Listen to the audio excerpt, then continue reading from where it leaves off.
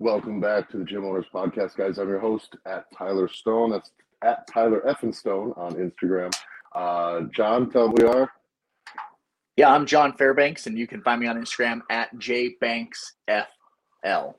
Welcome back to the podcast. We have kind of a continuation a little bit. We went over last week on using kind of a blueprint and why you should use that in a way to make selling assessments easier in your business.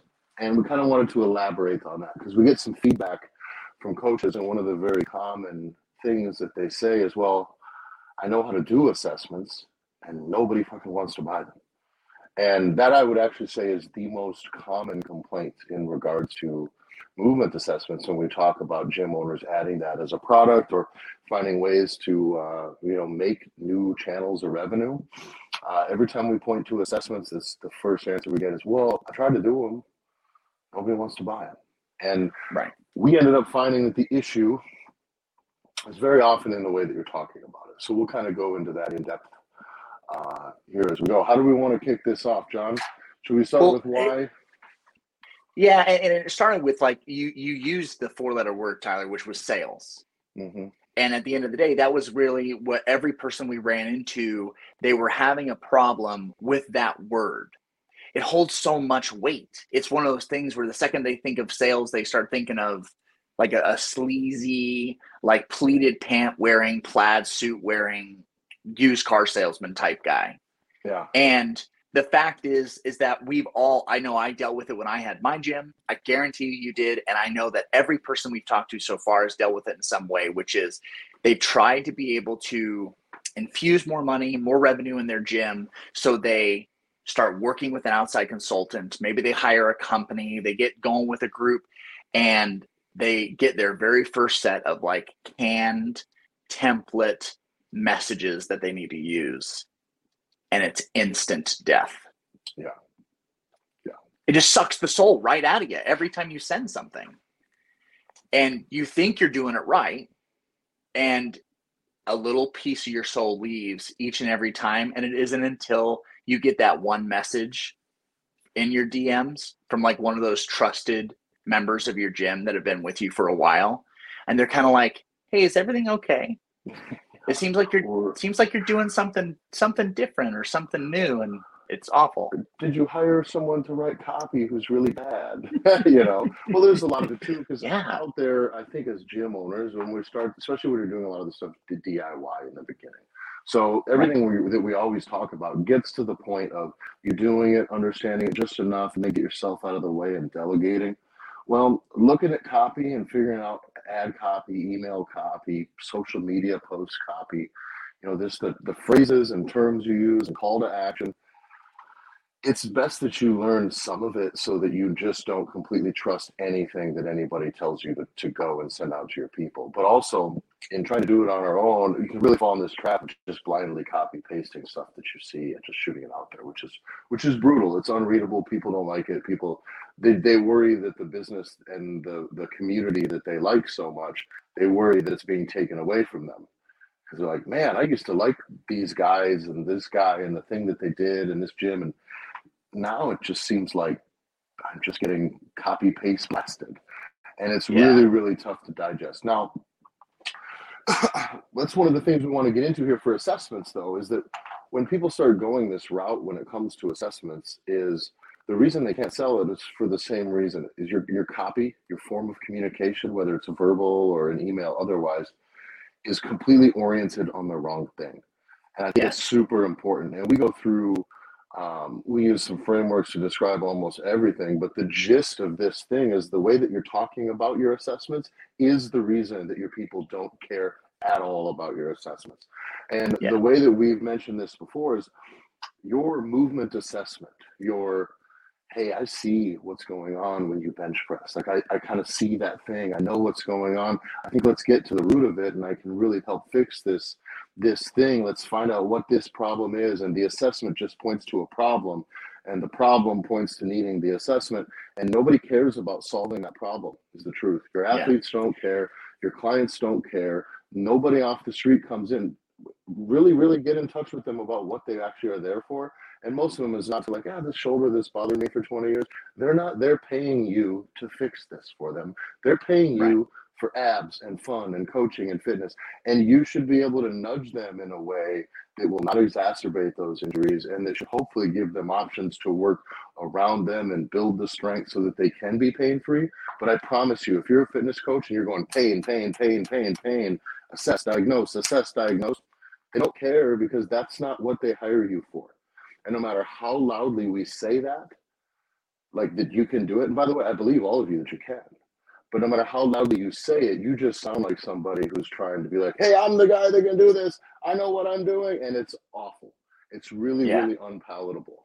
And that's why the assessment itself, the movement assessment sits, we always use this analogy, but it's just a tool in your toolbox.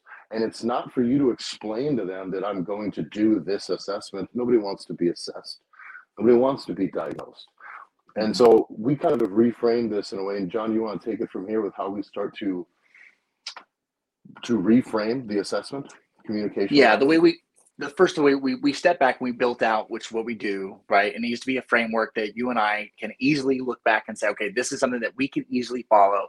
Can we do it? If we can do it, well, fucking anybody can do it, right? And so that's where we start. So it was easy. We wanted, and it made it super simple, right?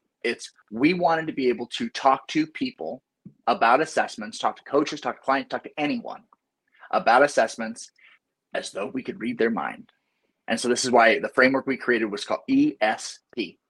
And so the number one goal, like you said, is stop talking about the tool of the assessment and now start talking about the number one goal should be just establishing what the client wants to achieve in the near future. Hard stop. That's it. And so the E is establish goals.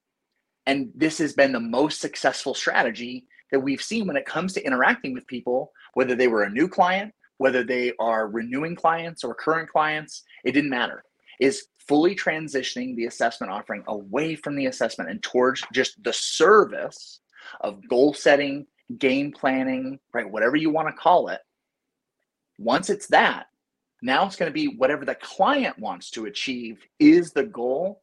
And it's amazing when someone can start being like, oh, well, yeah, I want to achieve that. Like, great. I want you to achieve that too. You're like, well, awesome.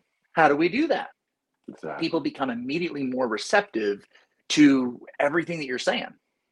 And we've talked, you said it was a tool, Tyler. And this is the idea where it's like, if you're a roofer, it's kind of like, if you want to sell someone a new roof, which is a good chunk of change, the last thing you're ever going to do is just totally nerd out with the customer about like the hammer you use that's super badass to build the roof. Yeah. Like the person's going to be like, are you trying to sell me a hammer? Or like, I want a roof. I want this thing over here. But like, oh yeah, but like this thing is going to do all the stuff. It's like, why don't you just talk to me about the roof? That's really what I want. And that's exactly the right way to present it, is because I do feel like as coaches, there's a reason a lot of coaches that get pay for the education and learn and understand how to do a very high quality movement assessment, they end up only finding interest in them from other coaches. That's it. Their own coaches are interested in seeing other coaches that they know are interested in it, because we just want to nerd out on movement. And that's great. That's great for coaches. And you were sold that as a coach. You were sold that because you're a coach and you like that stuff. Like you're into that kind of stuff and you want to nerd out on that level, but your clients do not care. I've talked about this before, but you go in and you start talking to people about their Latin, their teres major and their oblique, and it's this pec versus this pec. Even if you're right, 100%, they don't give a shit. And I just cannot understand why coaches keep using that language. Unless you're speaking to coaches, that language is, you might as well be speaking Mandarin. Well, and this is and it goes nowhere. And so this is it's the biggest issue that we found, is that you're just talking about your own toys in the language that your own people are gonna that like you and your other coaches are gonna love, and it just doesn't work at all. And when we finally had people start, like the first step of this, establish your client's goals, and then the most important step is speak their language. I never, as a service technician, it was my inclination when I started, I always wanted to go out and talk to these people, and when I found out what was wrong, I was stoked. right? It's like I'm the smart guy. I diagnosed it. The diagnosis is the cool, exciting part that makes me feel brilliant. And we had to teach all of our technicians to shut the fuck up about that part that they were doing. Know that the clients don't care. And by the way, you being excited that you found out what's wrong just makes you come off like a dick. Because Yeah. it really makes you come off really condescending, like, oh, well, it's freaking Latin, dummy. Like, and even if you communicate the best, all you're doing is picking at their flaws, and they don't like it. And when someone's having a problem in their home or on their body in the gym, coming up and just being jacked up, like, well, look at how smart I am. I know that the thing in the thing winds up with a hoobada-joob, and then that's how we ended up here, and they just don't care.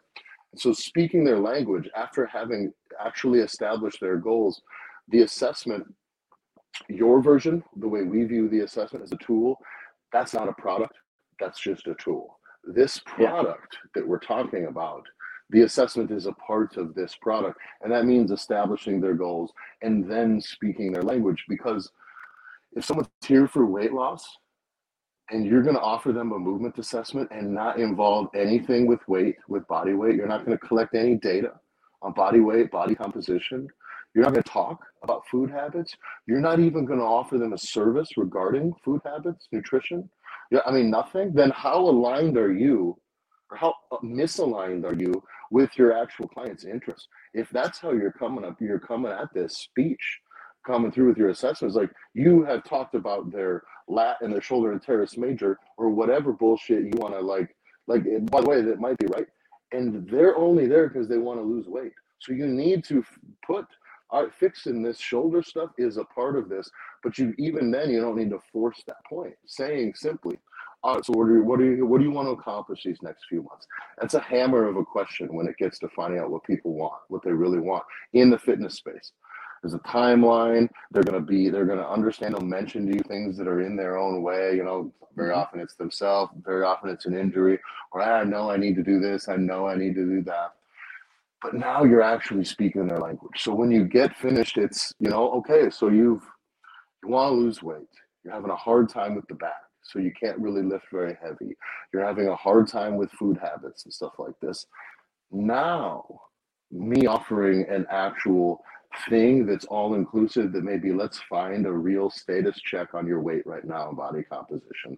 Let's do a real conversation about your food habits. Then let's see what movement issues we're having in the way so that we can come up with a plan to put those movement issues behind you and alter your current plan forward. And if some of that involves extra attention from me as a coach forward, that is the very important part of the ESP framework, is the P, which is providing opportunity. But Tyler, there's one thing I have to bring up though, before we even move to this piece. It's how do you even know how to do all those things though? Because I'd be willing to bet everything that you just described, you just rattled off like one after another of all these phrases and words that would then connect with a client on their level, with like a regular human being that doesn't say what they do for fitness, but the fact that they work out. Yeah. That I enjoy working out. I don't enjoy fitnessing. Like, it's what type of periodized training are you into? So that kind of stuff, right? Yeah. And it's, how do you know? It's don't overcomplicate it. It's start, if you have people, you have everything that you need. And we spend too much time trying to validate all the time that we've spent, like paying money to get coaching. And all the money that we've spent to be able to get smarter. And so then we want to just exert our will and smartness on everyone. And instead it's like, dude, stop talking so much and just start listening to what people are saying. And they're literally going to tell you what their goals are, what they want to achieve with the words that they're using. Because I would say, Tyler, if you're still selling assessments, like you said, fixing the lat and fixing these things and doing all that, you don't even get the opportunity to even get the meeting. You don't even get the meeting with someone that really just wants to be able to lose weight. So it's like, it's that complete miss. And so that's why this isn't rocket science. You have the people right in front of you. So as soon as you stop using that coach's speak and just start listening to the words that your people are saying and start asking your people, hey, why do you train here? Like, I would love to, like, hey, you've been here for a while. Like, what's some of the things you enjoy the most? Like, whatever they say is about to be absolute fucking gold. So don't miss it because, I don't know, they're not using some sciencey bullshit. I would almost guarantee you, if you polled every member in your gym what their top two goals would be over the course of the next 90 days, that 95% of them would include, one of their top two goals would include get leaner. I freaking guarantee it. So you coming and speaking assessments based on flaws and shit? It's like, yeah, listen, bitch, I'll limp this broken hip and busted back all the way to halves. I don't fucking care. You know what I mean? Like, come on. And yeah, your job is not to ride them till the wheels fall off at all costs, but like, use the thing that they care about to give them the things that they need and want to. And it's not that hard. So at the end of this, once you've gone to speak their language, they're going to start to be interested in the thing you're talking about now. Hey, you want to get leaner? Let's come up with a new terminology for your assessment that's better than assessing or diagnosing, because that sucks. Yeah.